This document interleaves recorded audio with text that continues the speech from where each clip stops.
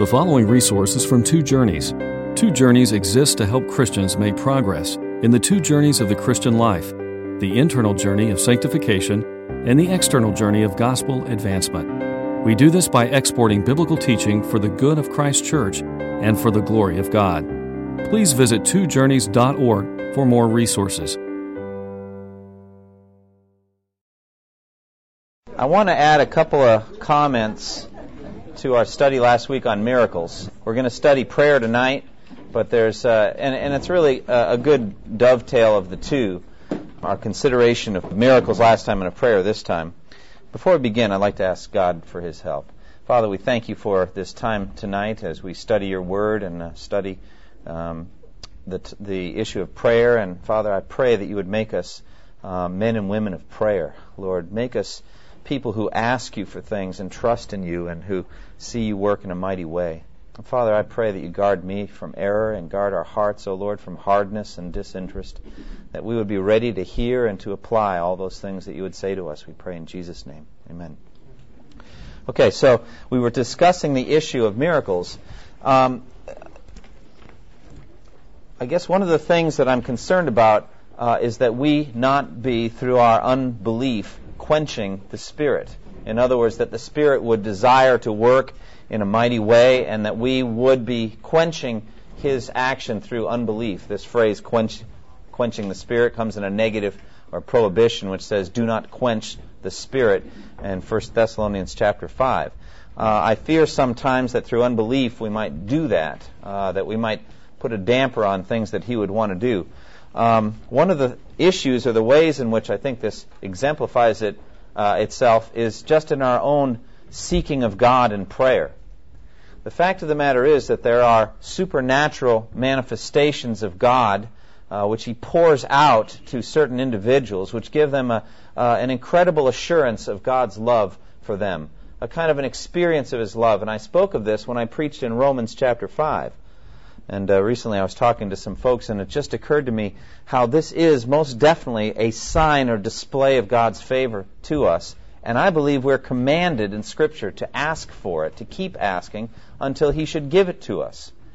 Do you remember when I was teaching on this in Romans chapter 5? Maybe some of you do, but take a minute and open in your Bibles to Romans chapter 5, and you'll see the issue that I'm trying to deal with there, and it has to do with assurance of salvation. Now, a backdrop to all of this comes from a consideration of the preaching and the life and ministry of Martin Lloyd-Jones. Lloyd-Jones believed that throughout the history of the church, God has moved in mighty and powerful ways, which could be akin to the moving of God through the Spirit at the time of Pentecost. Smaller effusions or pouring outs of the Spirit, which empowered and energized and prepared and strengthened the church for mission, for evangelism, for fruitfulness in the area of evangelism. And I think he's absolutely right. I think if you look at accounts of these kinds of things, what are commonly called revivals, but I think there's a focus that Lloyd-Jones gave to it, that it was specifically to empower us for witness, that we might be witnesses for Christ. And that frequently there would be times in church history where the church would gather for prayer and the Lord would be poured out in a mighty way. And everyone there would know that something unusual had happened. Now, I would definitely characterize that as a miracle, something that was extraordinary and remarkable and that caused people to praise God and to be filled with wonder and amazement. Now, the context in Romans chapter 5, if you look there, verses 1 through 11 is a whole section on assurance, and I'm not going to go into all that. But I'm going to zero in on verses 3 through 5. It says there, not only so, but we also rejoice in our sufferings, because we know that suffering produces perseverance, perseverance character, and character hope. And here's verse 5. Hope does not disappoint us because God has poured out His love into our hearts by the Holy Spirit whom He has given us. Do you see this pouring out? There's an effusion of love, a pouring out of love into our hearts by the Holy Spirit whom He has given us. Turn over for a moment also to John chapter 8. Jesus, I think, speaks of this kind of thing in John chapter 8. John 7. John 8's a great chapter, but beside the point of what I'm getting at here. But Jesus is teaching at the Feast of Tabernacles. And it says in verse 37, this is John 7, verse 37, "On the last and greatest day of the feast, Jesus stood and said in a loud voice, 'If anyone is thirsty, let him come to me and drink. Whoever believes in me, as the Scripture has said, streams of living water will flow from within him.' By this he meant the Spirit, whom those who believed in him were later to receive. Up to that time the Spirit had not been given, since Jesus had not yet been glorified." So he's talking about this experience that a believer can have in the Holy Spirit, which he likens to streams of living water. And he says they flow from within him. Now, I would think that they would flow out of him. In other words, that he himself, the believer, would be satisfied, but it wouldn't stop there, actually, but that there would be an effect on the world around that Spirit-filled believer who has come to Christ and drunk deeply. And this is the Holy Spirit, the ministry of the Spirit. Now, we know in Acts chapter 1, verse 8, it says, "You will receive power when the Holy Spirit comes on you, and you will be my witnesses in Jerusalem, Judea, Samaria, and the ends of the earth." And so there's a direct relationship between the pouring out of the Spirit, an effusion of the Spirit, a giving of the Spirit, and effectiveness in evangelism. Sometimes you say, I want to be a witness for Christ, but I don't see the fruitfulness there. I want to open my mouth and I want to speak. I want to see many people come to Christ. I'd like to have many spiritual children and grandchildren and great-grandchildren. The good thing about in the spiritual realm is that generational thing can happen in 1 year. You could become a great-grandfather or a great-grandmother in just 1 year. If someone you lead to Christ then leads someone else to Christ and so on, you can replicate yourself spiritually very quickly. It's kind of exciting. I led somebody to Christ within the last year and a half, and after church on Sunday about 2 months ago, I said, "When are you going to make me a spiritual grandfather?" He said, "I'm working on it." He's witnessing, praying. There's some people he has in mind, and he's eager to lead somebody to Christ. And so we're speaking in a very lighthearted way about that. But Lloyd Jones was troubled by the fruitlessness he saw and the powerlessness specifically in the Anglican church, the English church that he was ministering to. And this is what he said: "It is perfectly clear that in New Testament times the gospel was authenticated in this way by signs, wonders, and miracles of various characters and descriptions. Was it only meant to be true of the early church? The Scriptures never say anywhere that these things were only temporary. Never. There's no such statement anywhere." And then the person writing about this said, Lloyd Jones believed in the steady state, regular, ordinary ministry of the church. Do you understand what I'm talking about when I talk about the steady state, regular, ordinary ministry of the church? It means the kinds of things you all experience here at this church and have experienced at other churches. Namely, Sunday morning worship, the fellowship of the believers, the gifts, ministry of the Spirit, which are of not a sign nature, but just the gift of administration and encouragement and helps and the other things, gift of teaching. And you receive benefit from these things, and these things are significant, and they have a long-term impact on the church. And Lloyd Jones believed in that. And so it is when you're at a church where the Word of God is being rightly divided and preached with power and with, you could say, unction. There's going to be fruit there. But he was hungry and thirsty for more than that. Hungry and thirsty for more. It has its blessing and glory from the Lord, a steady state, regular, ordinary ministry from the church. But the author here says, I think he became increasingly disillusioned with business as usual toward the end of his 30 years of steady state ministry at Westminster Chapel in London in 1965. This is what Lloyd Jones said: "We can produce a number of converts, thank God for that. And that goes on regularly in evangelical churches every Sunday. But the need today is much too great for that.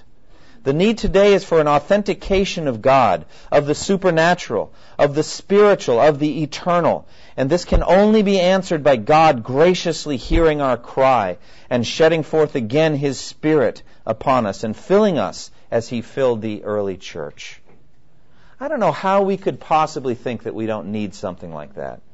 Why we could think that we can move on in a kind of a low level and lead somebody to Christ every year or two, and that's going to be enough. It isn't enough for me. I'm not satisfied with that. I'm not satisfied with that here in this church.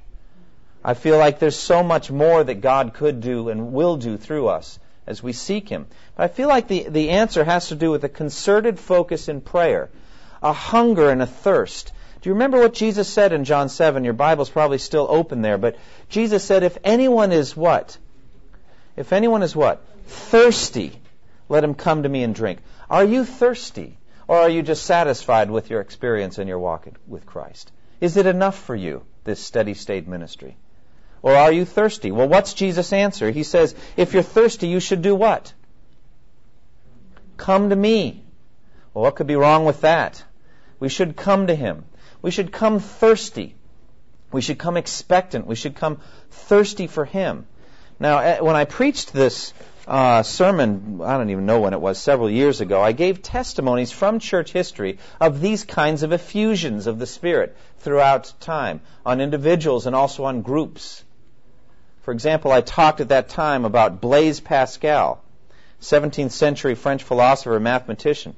When he died, they found sewed inside his coat a piece of paper, which apparently he had written years before, and had sewn and unsewn and sewn and unsewn in every coat that he had after this experience, or after he wrote it down. And this is what he wrote. It says, this day of grace, 1654, from about 10:30 at night to about midnight, fire. That's all he said, fire. Can you imagine what that is? From about 10:30 at night to about midnight, fire. Then he wrote, God of Abraham, God of Isaac, God of Jacob, not of the philosophers and the wise, security, feeling, joy, peace, God of Jesus Christ. Thy God shall be my God. Forgetfulness of the world and of all save God. He can be found only in ways taught in the gospel. Greatness of the human soul. These are just phrases that it seems like he's barely able to write them down as he's experiencing this. And then he prays, he writes down, O righteous Father, the world hath not known thee, but I have known thee. Joy, joy, joy, tears of joy. I have separated myself from him. My God, why hast thou forsaken me? That I be not separated from thee eternally. This is life eternal, that they may know you, they may know thee, the only true God, and him whom thou hast sent, Jesus Christ. Jesus Christ, Jesus Christ. I have separated myself from him. I have fled, renounced, crucified him. May I never be separated from him. He maintains himself in me only in ways taught in the gospel. Renunciation, total and sweet. That's what they found sewed inside his coat. It's kind of an odd thing to find inside somebody's coat. What was he talking about? What did all those words add up to? Specifically, what did he mean from about 10:30 to about midnight? Now that's kind of interesting, isn't it? Something happened for 2 hours to him, so that he could measure it. This is a philosopher, a mathematician, a careful guy. He was a scientist, so it happened whatever it was for 2 hours. Or then Jonathan Edwards had this experience that he wrote down. As I rode out into the woods for my health in 1737, having alighted from my horse in a retired place, as my manner commonly has been, to walk for divine contemplation and prayer. So stop there. This is the regular ongoing life of Jonathan Edwards. He goes out into the woods and he prays. He does it regularly because he loves it and finds benefit from it. This is what you call the regular ongoing ministry of the church, right? So he goes out as he always did. Anyway, he went to his place for divine contemplation and prayer. He says, I had a view that was for me extraordinary of the glory of the Son of God as mediator between God and man, and his wonderful, great, full, pure, and sweet grace and love, and meek and gentle condescension. This grace that appeared so calm and sweet appeared also great above the heavens. The person of Christ appeared ineffably excellent, with an excellency great enough to swallow up all thoughts and conceptions, which continued, as near as I can judge, about an hour, such as to keep me a greater part of the time in a flood of tears and weeping aloud. I felt an ardency of soul to be, what I know not otherwise how to express, emptied and annihilated, to lie in the dust and to be full of Christ alone, to love Him with a holy and pure love, to trust in Him, to live upon Him, to serve Him, and to be perfectly sanctified and made pure with a heavenly purity. Now, again, what interests me about this testimony is he says it went on, as far as I can judge, about an hour. Again, this is a very measurable thing that happened to him. Something that occurred that was extraordinary. And I get the sense that he was on the ground when it was going on. It's kind of like he picks himself up off the ground when he's done. Or then there's the famous story of D.L. Moody, who had been a Christian, a minister in charge of a mission, was seeing people converted, but he was hungry and thirsty for more. He wasn't satisfied. He felt that something was missing from his life in terms of effectiveness and fruitfulness. And this is what he said: I began to cry as never before for a greater blessing from God. The hunger increased. I really felt that I did not want to live any longer. I kept on crying all the time that God would fill me with His Spirit. Well, one day in the city of New York, it was on Wall Street, by the way. I think it's kind of interesting, of all things, the holiest thing that ever happened on Wall Street. One day in the city of New York, oh, what a day. I cannot describe it. I seldom refer to it. It is almost too sacred an experience to name. Paul had an experience of which he never spoke for 14 years. I can only say God revealed Himself to me. And I had such an experience of His love that I had to ask Him to stay His hand. You had the feeling that probably his heart rate had risen to a certain level, and he just felt like he was at the limit of what he could take. Now, the Puritan writer describes this kind of thing, which was common to the Puritans. They have lots of testimonies like this. They had these kinds of experiences. Thomas Goodwin described it this way. He describes a man and his little child, his son, walking down the road, and they're walking hand in hand. And the child knows that he is the child of his father. And he knows that the father loves him, and he rejoices in that, and he's happy in it. This is what we call the ongoing steady state ministry of the church. It's a good thing, isn't it? To know that your father loves you and that you're a child of the Father. This is true. There's no uncertainty about it at all. But suddenly, the father, moved by some impulse, takes hold of that child and picks him up and fondles him in his arms and kisses him and embraces him and showers his love upon him, and then he puts him down again and they go on walking together. Now, I guess I want to compare the experience of the child before and after. Is there a difference? Well, not in kind, but in intensity. It's not like the thoughts are different. It's just that everything used to be kind of black and white, and now it's colored in. And I wonder, in my heart, I wonder if we're just too easily satisfied. I wonder if we just settle for something that's mediocre in our Christian life. If take a minute and look at Ephesians 3, and you'll see how Paul prays for the Ephesian Christians. This is an ideal topic tonight to discuss as a kind of a bridge between miracles and prayer, because you can see the relationship between the two. A connection between the topic of miracles and this issue of prayer. But how does Paul pray for the Ephesian Christians? Well, in Ephesians 3, verse 14 and following, look what he says. For this reason, I kneel before the Father, from whom His whole family in heaven and earth derives its name. I pray that out of His glorious riches He may strengthen you with power through His Spirit in your inner being, so that Christ may dwell in your hearts through faith. And I pray that you, being rooted and established in love, may have power together with all the saints to grasp how wide and long and high and deep is the love of Christ, and to know this love that surpasses knowledge, that you may be filled to the measure of all the fullness of God. Now stop there. Would you say that characterizes you? Filled to the measure of all the fullness of God? Is that your consistent experience in your walk with Christ? Paul wanted the Ephesian Christians to have that. He prayed, he got on his knees, and in a very practical way, he prayed for these people, that they would have power together with all the saints. Could that include us? Are we included there?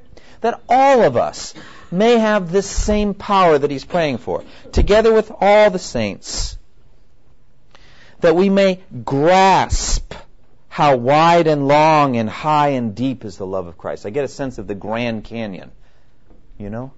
The Grand Canyon of Christ's love. That you might have a sense of the love of God poured out into your heart by the Holy Spirit whom he has given us. A sense of the power. And he does it in a very logical way. If you look at the prayer, he kneels before the Father and he prays that out of his glorious riches, stop there, it's incredible, according to the riches of God. Well, how much does he have? How rich is he? Well, he says at the end, verse 20, now to him who is able to do immeasurably more than all we ask or imagine, according to his power that is at work within us. To him be glory in the church and in Christ Jesus. So he's able to do more in this matter than anything you can imagine. He really is. He's able to take you higher in your experience in Christ than anything you could ever imagine. And he will. He's going to take you to heaven. He really is. He's going to take you to see him face to face. I can say that absolutely with certainty if you're a child of God. I don't know if it's going to happen before you die. And I know that whatever experience you have here on earth will be less than what you have when you see him face to face. I know that. But he's going to fulfill this, and he's going to do far beyond anything you can imagine. But I guess what I'm saying is now, in this precious time, while we still have life and an opportunity to store up treasure in heaven, wouldn't you like a little more of that as a down payment? If you look back at Ephesians 1, go back with me just a moment. It says in Ephesians 1:11, in him we were also chosen, having been predestined according to the plan of him who works out everything in conformity with the purpose of his will, in order that we who are the first to hope in Christ might be for the praise of his glory. And you also were included in Christ when you heard the word of truth, the gospel of your salvation. Having believed, you were marked in him with a seal, the promised Holy Spirit, who is a deposit guaranteeing our inheritance until the redemption of those who are God's possession to the praise of his glory. Okay, so the Holy Spirit here is said to be what for us? He's a deposit. The image here, I think, is of somebody who's orphaned but incredibly wealthy, whose parents were wealthy, but they died somehow, and all of those riches were left in an estate, you see. And this minor has no legal access to those funds until they reach their majority, until they reach a certain age, right? But they are supported out of those funds with a kind of a monthly stipend. This kind of thing happens sometimes. And so the monthly allowance comes to the rich orphan that we're thinking of here, to support this person through their education and through their needs and through their, for their clothes and whatever they might have, a little spending money in the pocket, this kind of thing. And so it's an amount that's been stipulated, a stipend amount. The Holy Spirit is for us somewhat a down payment, a smaller measure of experience of the love of God and fellowship with God that we will have. The full amount when? When do we get the full inheritance? When does that happen? When we see him face to face, when we're in heaven. We get the full amount then. I guess all I'm advocating is, wouldn't you like an increase in your stipend? Wouldn't you like to have a little more on the down payment? A bigger experience coming? Does God will that you would have this kind of thing? I can show you from Scripture he wills that you seek it. I can show that to you. I'll just quote the Scriptures, but it says in Matthew, Jesus says, which of you fathers, if his son asks for bread, will give him a stone? Or if he asks for fish, will give him a snake? If you then, though you are evil, know how to give good gifts to your children, how much more will your heavenly Father give good gifts to those who ask him? So says Matthew. But we also have Luke. Luke says something slightly different. Okay? Matthew says good gifts. We can ask God for good gifts. What kind of good gifts? Well, there are many things that we could ask Him for. But in Luke, He says it slightly differently. He says, if you then, though you're evil, know how to give good gifts to your children, how much more will your Heavenly Father give the Holy Spirit to those who ask Him? I can't imagine a better gift than that. The Holy Spirit is given to us to minister the triune presence right to us directly, Father, Son, and Spirit, that we might experience His pleasure in us, that we might experience His presence with us, that we might be empowered for all kinds of ministry. By the power of the Spirit, we witness and do all these things. So I guess what I'm saying is that the Spirit does that. Jesus says, then you should ask the Father. Ask and it will be given to you. Seek and you will find. Knock and the door will be opened to you. I think that if you look at it, Jesus said, how much more will your Heavenly Father give the Holy Spirit? Well, you could say there's a historical redemptive issue here in that the Spirit hadn't been given yet, and so that they should pray and ask for the first effusion of the Spirit at Pentecost. And so they did. They remained constant in prayer, and the Lord answered their prayer, and the Spirit was poured out, right? But I think it would be reasonable to extend it beyond and say, let's keep asking that the Lord would pour out His Spirit on us again. Why not?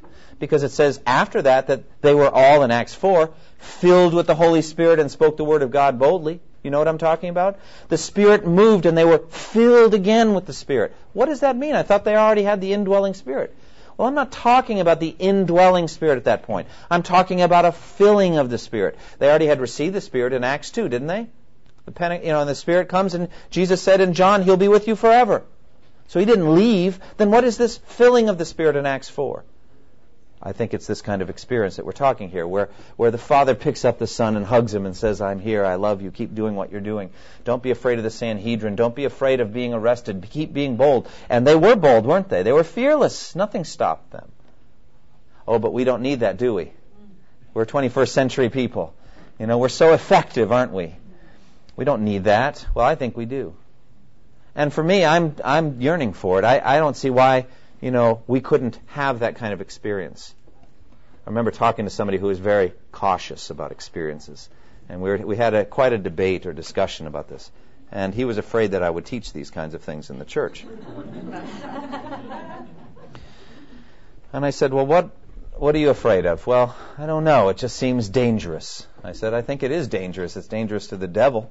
That's for sure. I don't know that it could be dangerous, except that you seek a kind of an emotional experience apart from God. But I'm not advocating that at all. That's a false religion. They're always seeking whirling dervish experiences. I'm not talking about that at all. I'm talking about a laser focus on Christ. You look at Jonathan Edwards' testimony. Isn't that just lasered in on Christ, on His ineffable glory, and that Christ was this and that to him? I mean, there's nothing wrong with that. So I would suggest that we're seeking Christ, or we're seeking God through Christ. We're focused on Him. I say, how can you go wrong? Can you say, let's say you do. You say, all right, the second thing he said is, well, what if people are disappointed? I said, well, you've already violated the Scripture. Because I was working on Romans 5. It says, hope does not disappoint because God has poured out His love in our hearts by the Holy Spirit. The end road here is not going to be disappointment. How could it be? How could it be? So I think instead that we should persevere. He's able to do immeasurably more than all we ask or imagine. Do you think He's going to give it to you after the first 4 seconds that you ask?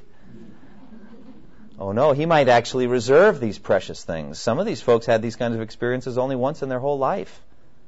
Only once. So then I asked this person who was challenging me on this, and we were discussing, I said, do you really think that on Judgment Day they're going to look back and say that period of intense seeking of Christ was a waste?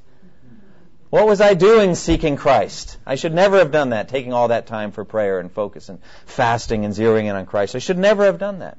Oh, I can't imagine something like that. I just think we don't do it enough. I think we're too worldly. We're too satisfied with other things than Christ, too satisfied with earthly things. And so I guess what I'm saying is, if you want a miracle, why don't you seek this kind of thing? Why don't you seek the kind of blessing that God could give, and seek it for the purpose of being incredibly useful to Him in this world? That you might be empowered for a witness, that you might be, able through the Spirit to be His witness in Jerusalem, Judea, Samaria, the ends of the earth. Give me the Spirit again. Not doctrinally misunderstanding as though you don't have already the indwelling Spirit, but say, fill me with your Spirit. Let me know again that I'm your child. I'm not satisfied. Give me more of my down payment now, that I might know again your love. And I think that He might do those kinds of things at a lower level many times in your life. If you continue instant in prayer for an hour or two, you really think at the end you're going to say, wow, what a waste. The peace, the joy, the sense of the fruit of the Spirit that's going to come, the sense of His presence. I think we ought to seek that. And I think it's going to have a powerful effect on our congregation. If you do it individually and then we come together and do it as a church together. How about this testimony from John Wesley? January 1st, 1734. Mr. Hall, Ingram, Whitfield, that's George Whitfield, Mr. Hutching, and my brother Charles were present at our love feast in Fetter Lane with about 60 of our brethren. About 3 a.m, stop there. Okay? What do you find interesting there? What were they doing up at 3 a.m? Well, they were praying. They were just praying all night. They were seeking God. At about 3 a.m, as we were continuing instant in prayer, the power of God came mightily upon us, insomuch that many of us cried out for exulting joy, and many fell to the ground. As soon as we were recovered a little from the awe and amazement at the presence of His majesty, we broke out with one voice, "We praise Thee, O God, we acknowledge Thee to be the Lord." Wow, that's something, isn't it? Very much like Acts chapter 4. The place was shaken, and they're all filled with the Holy Spirit and spoke the word of God boldly. So there's an effusion of the Spirit poured out on a whole group at that point. Now, do you wonder why it didn't happen at 2 a.m? Why does He wait until 3? Sometimes I think we stop praying at 10:30, long before it was going to come. Why does He make us wait? I'm going to ask you that. Why not at 10:30? Why only at 3 a.m? Why do you think? Steve? Jesus asked the disciples in the Garden of Gethsemane, couldn't you pray? Couldn't you watch 1 hour? What does that imply in Jesus' attitude? There's a length of time. Yeah, 1 hour is... that we're expected. That's right, a length of time, and 1 hour is the short end. It's like, couldn't you even watch and pray for 1 hour? Landis, what were you going to say? I'm not sure. Okay. I was just thinking. Why not at 10:30? Why 3 a.m? What do you think? I think you're in a position of begging God, and you are expecting at the same time, and time is not a factor. I think you can literally get lost in prayer and not be aware of the time. Mm-hmm. Mm-hmm. Yeah, I think that's right, and I think I'm going to zero in on you're begging God. Is that a bad thing? No, that's He gives the kingdom of heaven to people like that. So I think that you ought to continue as a beggar, a spiritual beggar, and ask Him. And I think that once He's got you, He's not going to let you go so easily. This is exactly the state of soul you should be in all the time. So it's not like, okay, there, for 1 minute He's been genuinely begging, we'll give it to Him. Well, no, He's going to hold out. He's going to stretch us. Not because He's not loving, but because He wants us to seek all the more and be hungry and thirsty for Him. And that has a purifying effect on the soul. It has so that we just start to focus on Him. And you're right, after a while, time starts to go quickly. I'm amazed at our quarterly corporate prayer meetings, how quickly they go. 2 hours. Think we're going to pray for 2 hours? Well, you'd be surprised. It really seems on the short end when you get done. Like we don't really have a full chance. Yeah. I heard something by a minister on the radio that enormously blessed me, and perhaps it could help others. His point was that prayer was not a matter of persistent prayer is not a matter of overcoming God's unwillingness, but laying hold of His willingness.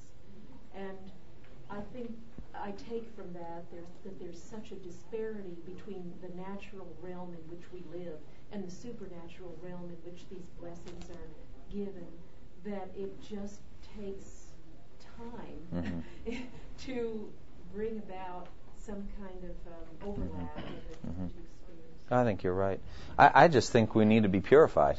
I just think it takes that long for all the stuff to bubble to the surface, I just think that we are just like the Israelites. We're syncretistic. We worship the true God and other gods too.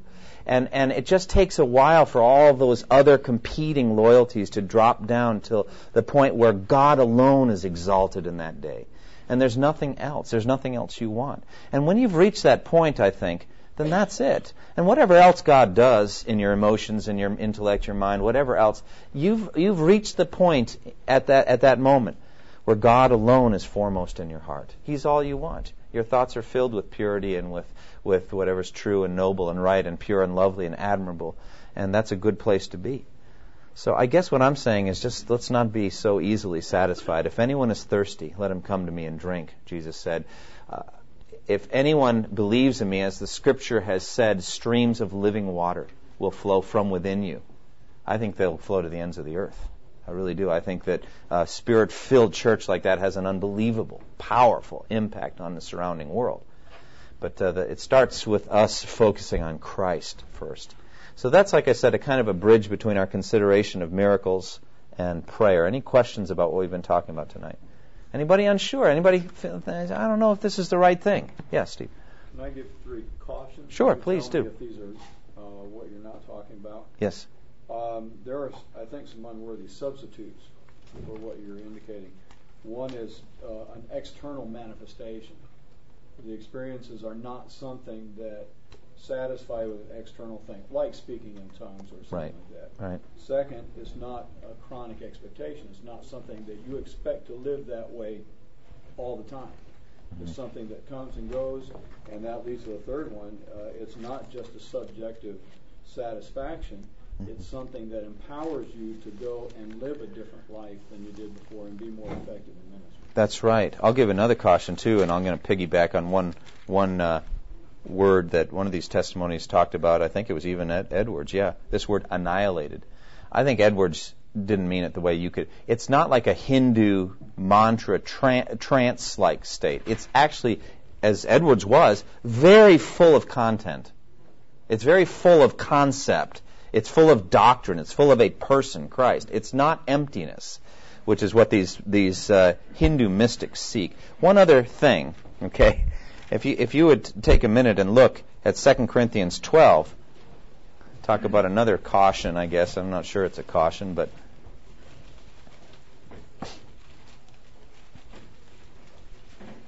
2 Corinthians 12, this is Paul's account of his experience. I must go on boasting, Paul says. Although there is nothing to be gained, I will go on to visions and revelations from the Lord. Visions and revelations from the Lord. I know a man in Christ who 14 years ago was caught up to the third heaven. Whether it was in the body or out of the body, I do not know. God knows. And I know that this man, whether in the body or apart from the body, I do not know, but God knows, was caught up to paradise. He heard inexpressible things, things that man is not permitted to tell. I will boast about a man like that, but I will not boast about myself except about my weaknesses.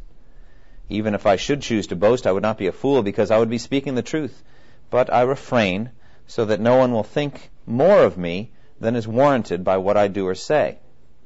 Verse 7, to keep me from becoming conceited because of these surpassingly great revelations, there was given me a thorn in the flesh, a messenger of Satan to torment me. 3 times I pleaded with the Lord to take it away from me, but he said to me, my grace is sufficient for you, for my power is made perfect in weakness. Therefore I will boast all the more gladly about my weaknesses, so that Christ's power may rest on me. That is why, for Christ's sake, I delight in weaknesses and insults and hardships and persecutions and difficulties. For when I am weak, then I am strong. Okay, now what I want to zero in on here is Paul's introduction of the topic of the thorn in the flesh.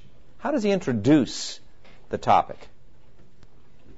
To keep me from becoming conceited. Why? Surpassingly great revelations. They're directly connected to his experience, you see. God lifted him up so high that he needed to put kind of a deep keel and ballast on the clipper ship to keep it from tipping over. Right? So he's going up high in revelation and going down in humiliation. Question you have to ask, am I willing to pay that price? Am I willing to have such visions of God, such fullness of God, that God has to, as it were, compensate through some kind of earthly suffering, through some kind of thorn in the flesh? I didn't make up the logical connection. Paul gave it to us. He said, to keep me from becoming conceited because of these surpassing great revelations. It was a compensating factor. If I don't get that, Paul says, in effect, I get toppled over full of myself. And so instead, God's going to humble me. So you say, well, now wait a minute. I'm not sure I want that. But then again, you have to realize Paul even delighted in the thorn, didn't he? He delighted in anything that made him weak. Why? Because it kept him a spiritual beggar. It kept him in the center of God's grace. And as a result of that, he was very, very fruitful for God. And I really think, isn't that the point of all what we're talking about tonight? Think about it. Any experience you have between now and your death will be nothing compared to your experience after death. Nothing. So why give it? Well, I think it's because what happens between now and your death is important. It matters how fruitful you are.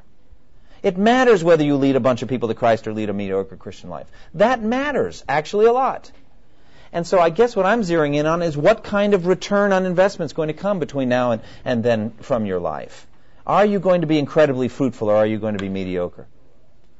Now, there's lots of things that can make you mediocre. Sin can make you mediocre. A lot of things. There's lots of ways I can preach this. But I'm zeroing in on this one thing here.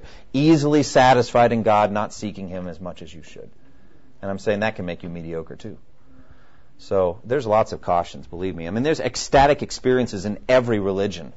I'm not talking about that in and of itself. I'm talking about Christ, about His revelation. I just feel that the danger is far greater the other side right now. The flat deadness that leads to very little spiritual vitality.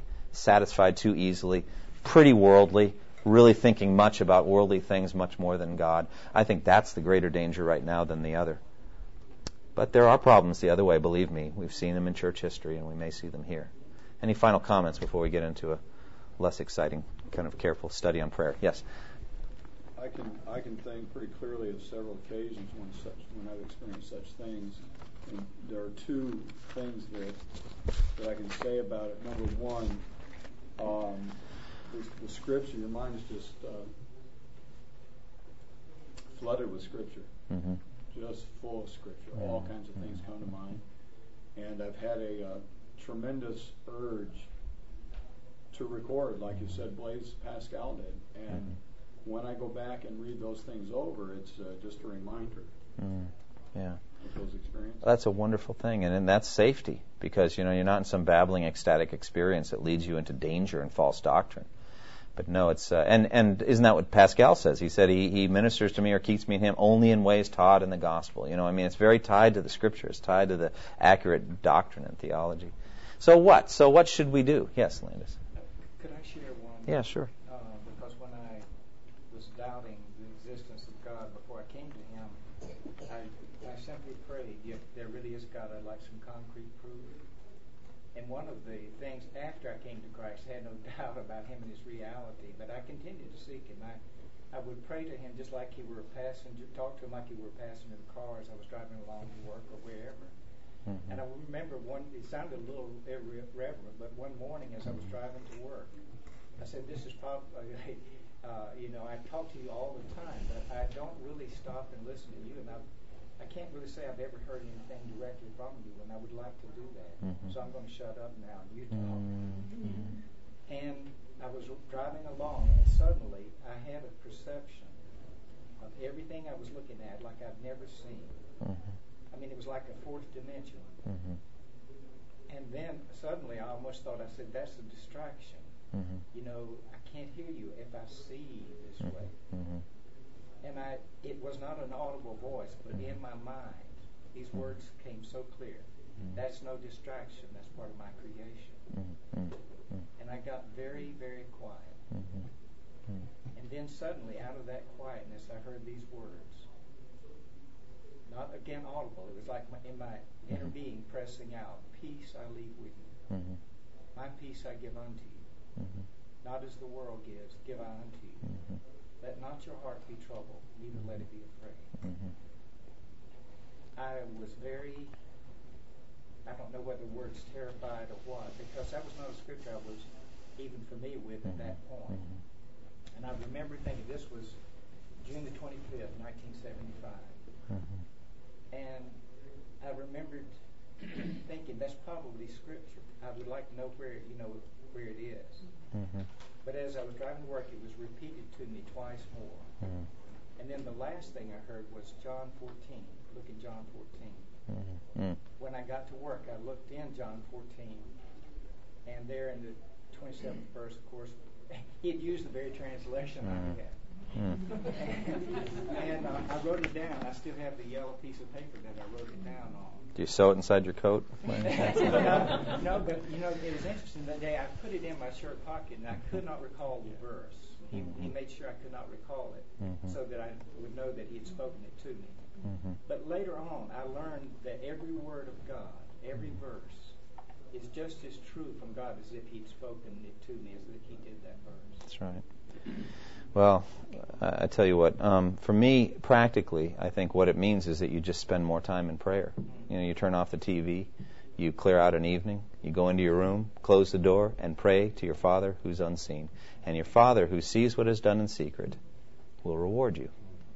And I think that some of that reward could be this side of heaven, and some of it could be on the other side. You going to say one more thing? Yes, I was going to say that I believe this fall at a time where I had felt a need to fast, not from food, but from all media, not watch any television or listen to any radio or read any newspapers, but just feed on God's Word alone and, pray to Him. Yeah. So, I mean, it's very practical, isn't it? Yeah. And that's where the rubber meets the road. You have to pay the price of turning away from things so that you can turn to God. And I call that repentance anyway. You're turning away from to God and turning to Christ and saying, you're enough for me. And realize what it means about you if you don't. Think about that. Think about what that means if you don't. Yes?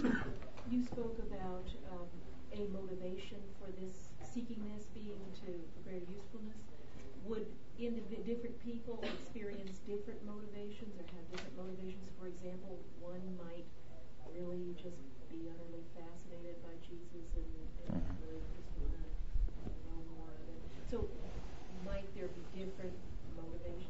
Yeah, I think there's a set of them that are given in Scripture. It wouldn't just be the one. But I guess what I'm doing is I'm kind of tracing them all down to the bottom product. And what is God doing in the world? He's building His kingdom. Now, we're part of that, so our own sanctification in and of itself is a valid goal, that we might be further along in our love for God, and that's a valid goal. But it never stops there. If you're moved along further in your maturity, you're going to be more fruitful for God too.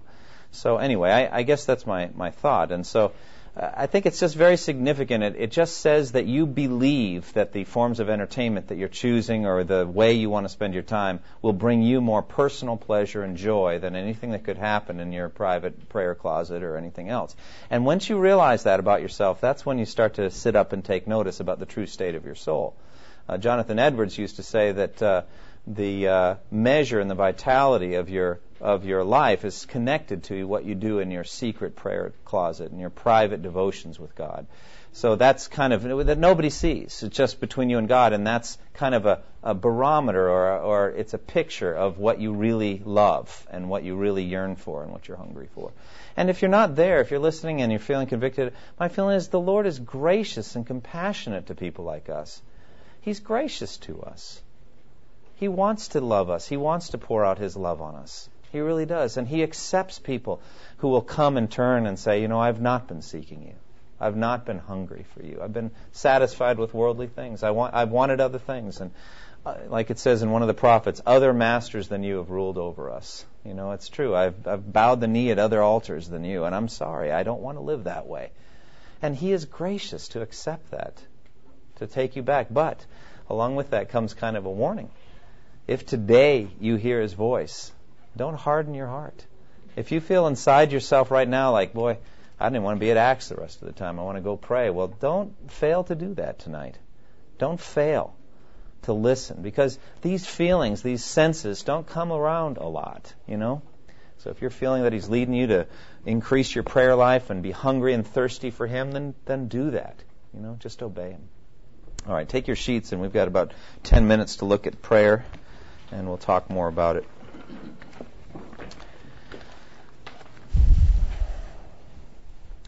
Prayer. What is prayer?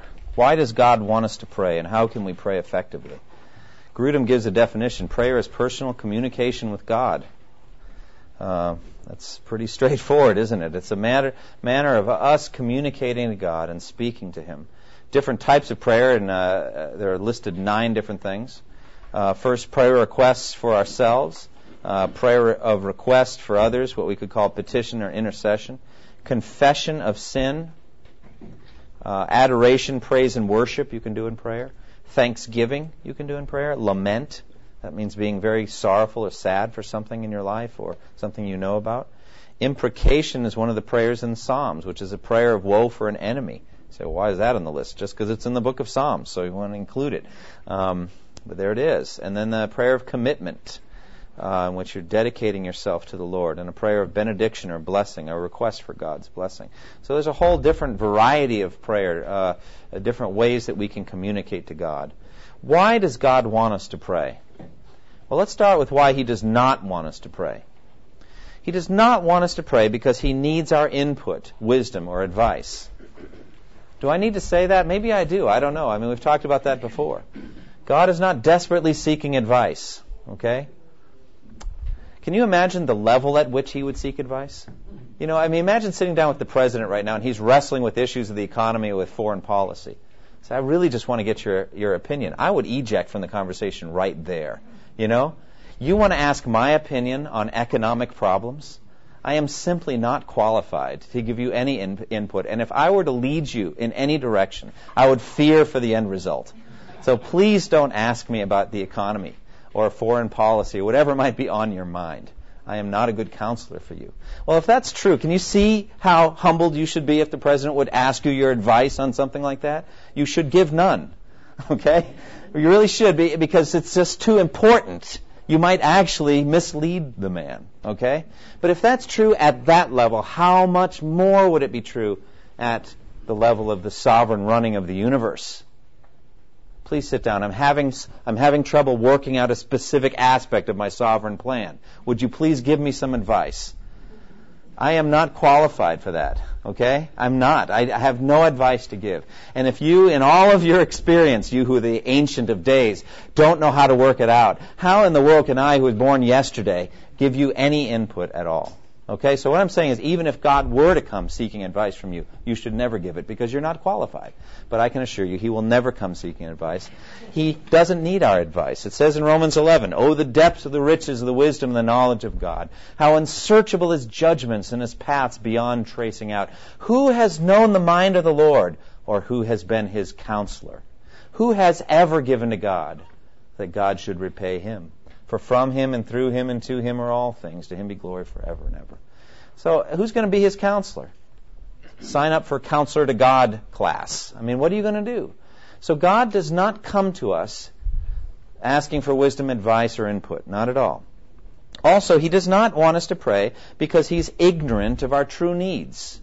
Not at all. It says in Matthew 6:8, "Your Father knows what you need before you ask Him."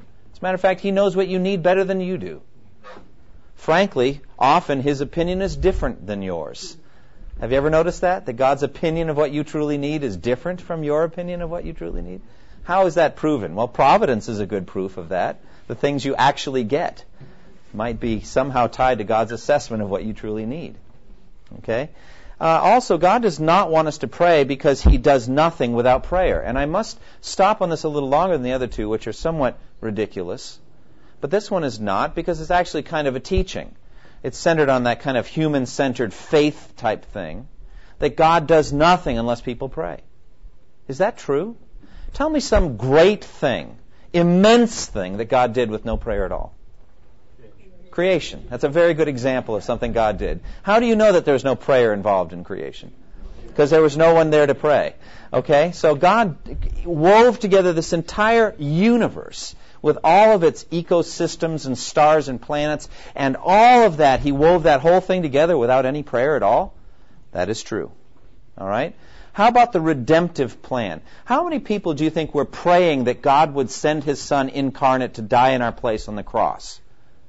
I'm telling you right now, the angels yearned to look into these things and didn't understand ahead of time. Very, very difficult to have predicted fully the plan of God, even when it was spelled out in the prophets. You know what I'm saying? Looking back, we can see the prophecies. Psalm 22 must be speaking of crucifixion. But looking ahead, it's really hard to see, isn't it? And so the fact of the matter is, I imagine, though I can't prove it from Scripture, but I do imagine that there was not a single person on the face of the earth praying that God would send His Son incarnate and that He would die on a cross, or that He would be raised from the dead. And so I have to think that these are major things that God did without prayer. And we could go on. All right? So that gives me, at least at that big scale, a sense that God doesn't need us to pray in order for something to happen. This is what the Lord says, Isaiah 44:24. This is what the Lord says, your Redeemer who formed you in the womb. I am the Lord who has made all things, who alone stretched out the heavens, who spread out the earth by myself. A good reminder for us, don't you think? I didn't need you. Isaiah 63:3. I have trodden the winepress alone. From the nations no one was with me, said God. There's no one to do it. And then Matthew 5:45. He causes His sun to rise on the evil and the good and sends rain on the righteous and the unrighteous. Many times, I would guess, He sends rain without any prayer at all. Now, sometimes it's clear in Scripture, in the book of James and other places, that some rainstorms were directly prayed for. And sometimes farmers now pray. But I think it rains all over the earth all the time. How many of those rainstorms do you think God sends and nobody prayed for it at all? I would have to imagine, we can't prove it from Scripture, but a good number of these things that God does, He does without anyone praying for it. Has anyone prayed that your chair would hold together under your weight tonight, do you think? Do you think we need to? Or is God going to uphold or sustain that through His providence? I'm just telling you, God does many things without prayer. However, I do believe He withholds certain things until we pray for them. I think He does that. And the whole thing we're talking about the first half of this evening, that experience, you may never have it if you don't ask for it.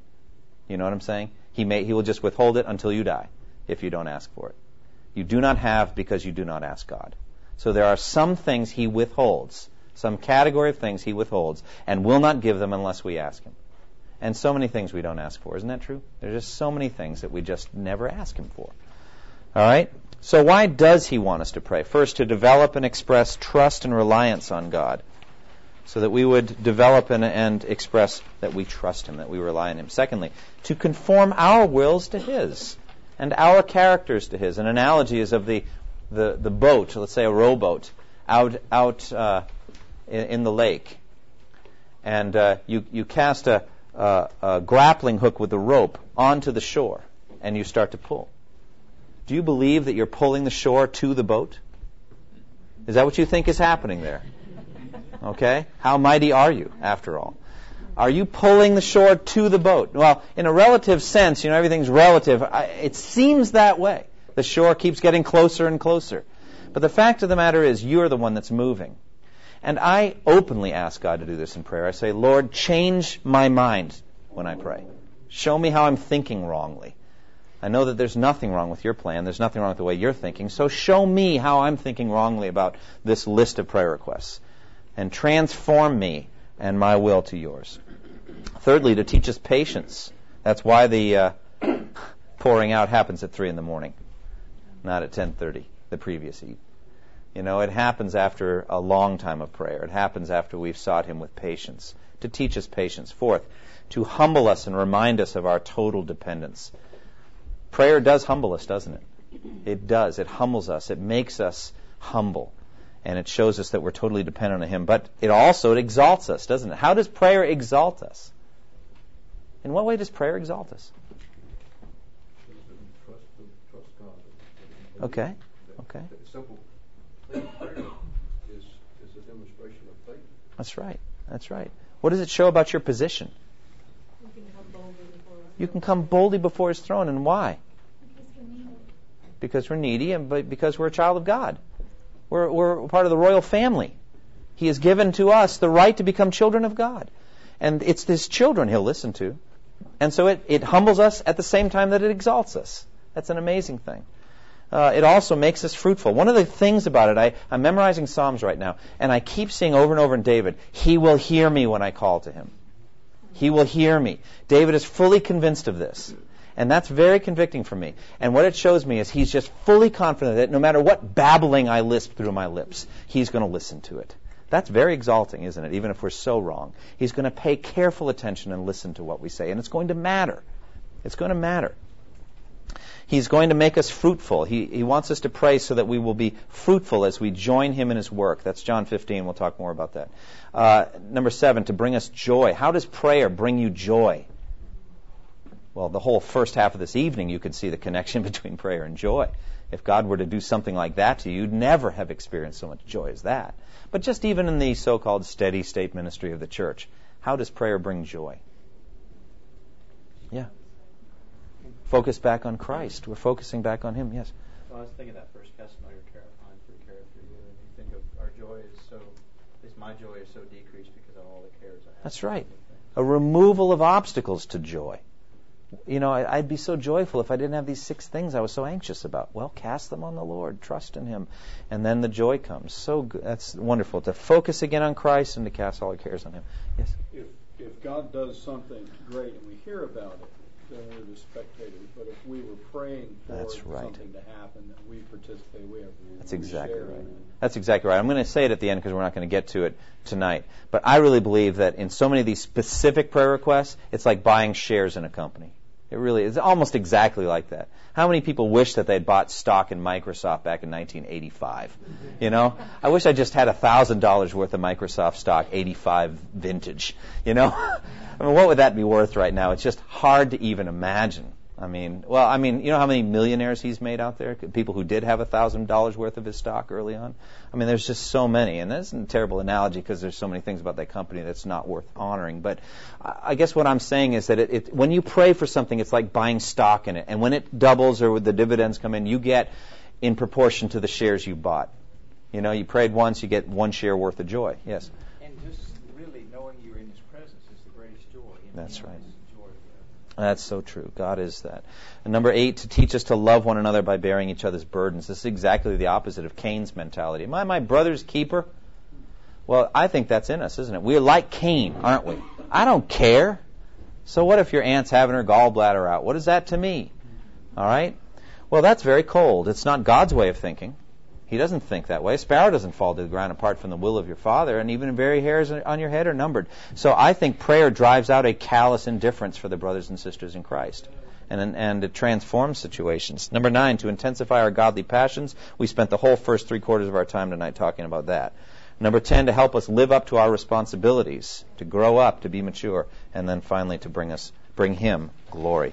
All right, God willing, we'll talk more about this next time. Let's close in prayer. Landis, could I ask you to do that for us tonight? Thank you for listening to this resource from twojourneys.org. Feel free to use and share this content to spread the knowledge of God and build His kingdom. Only we ask that you do so for non-commercial purposes and in accordance with the copyright policy found at twojourneys.org. Two Journeys exists to help Christians make progress in the 2 journeys of the Christian life, the internal journey of sanctification and the external journey of gospel advancement. We do this by exporting biblical teaching for the good of Christ's church and for the glory of God.